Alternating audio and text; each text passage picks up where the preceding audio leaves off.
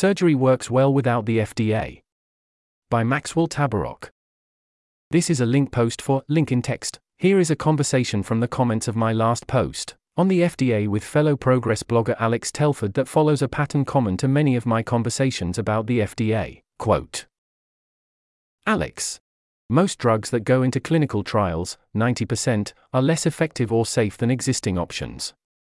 If you release everything onto the market, you'll get many times more drugs that are net toxic, biologically or financially, than the good drugs you'd get faster. You will almost surely do net harm. Max. Companies don't want to release products that are worse than their competitors.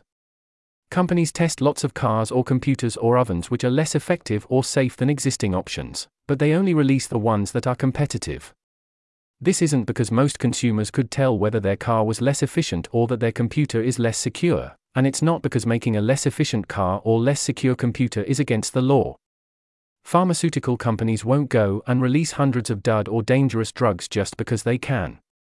That would ruin their brand and shut down their business. They have to sell products that people want. Alex. Consumer products like ovens and cars aren't comparable to drugs. The former are engineered products that can be tested according to defined performance and safety standards before they are sold to the public. The characteristics of drugs are more discovered than engineered. You can't determine their performance characteristics in a lab, they can only be determined through human testing, currently. End quote.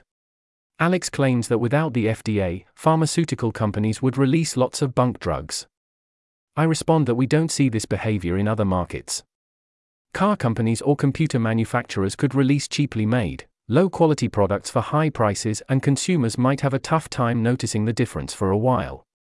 But they don't do this, they always try to release high-quality products at competitive prices. Alex responds, fairly, that car or computer markets aren't comparable to drug markets. Pharmaceuticals have stickier information problems. They are difficult for consumers to evaluate and, as Alex points out, usually require human testing.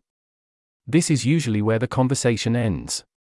I think that consumer product markets are informative for what free market pharmaceuticals would look like, Alex, and lots of other reasonable people, don't, and it is difficult to convince each other otherwise.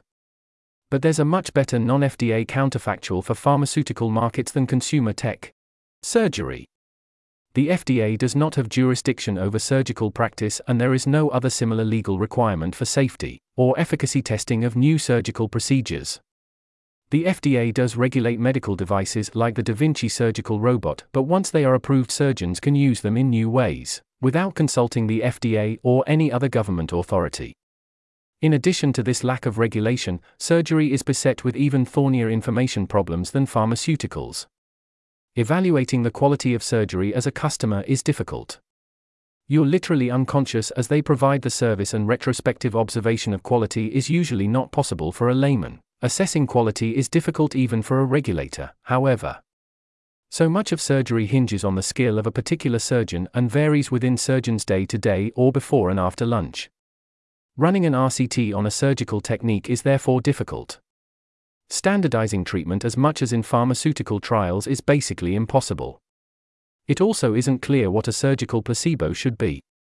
Do just put them under anesthetic for a few hours? Or do you cut people open and stitch them up without doing anything else? So surgical RCTs are rare and small when they happen.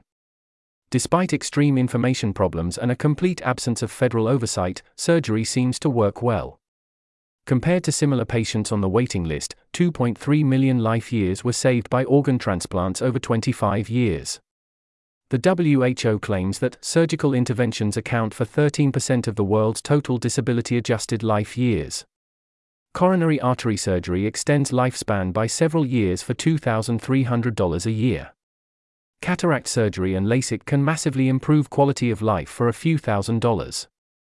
Surgery is also improving over time.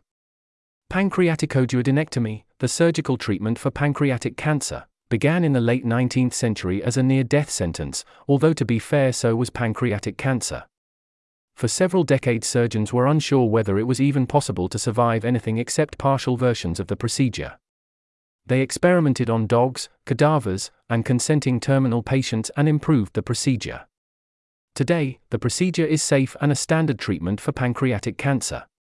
From 2006 to 2012, the mortality rate halved from 2.9% to 1.5%.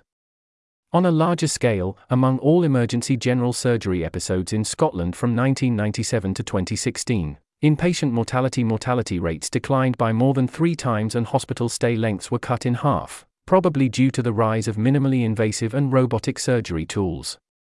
There's an image here in the text. In the US, the death rate from medical and surgical care complications declined by 39% from 1999 to 2009. There's an image here, described as. The figure shows death rates from complications of medical and surgical care among adults aged greater than or equal to 45 years, by age group in the United States during 1999 to 2009. During that period, rates of death from complications of medical and surgical care declined among all age groups for persons aged greater than or equal to 45 years.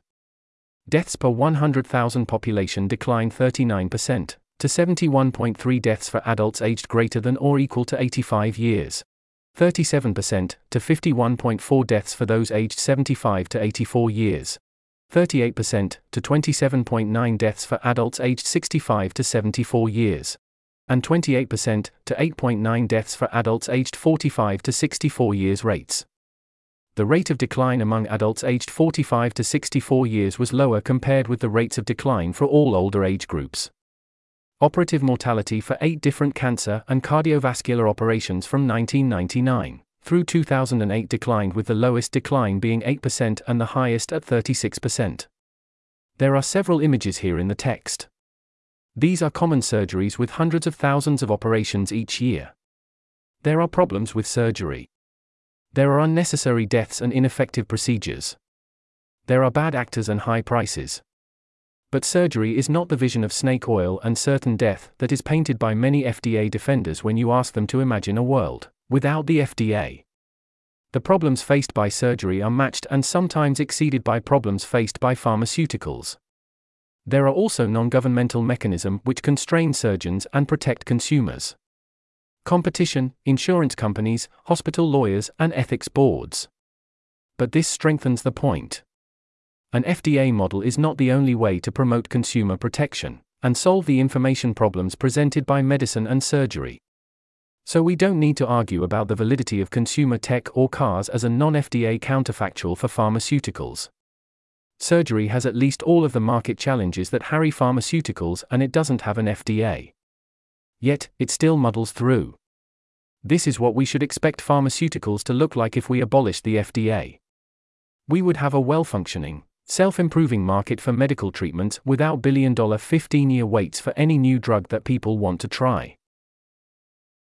This article was narrated by Type 3 Audio for Less Wrong. It was first published on January 26, 2024.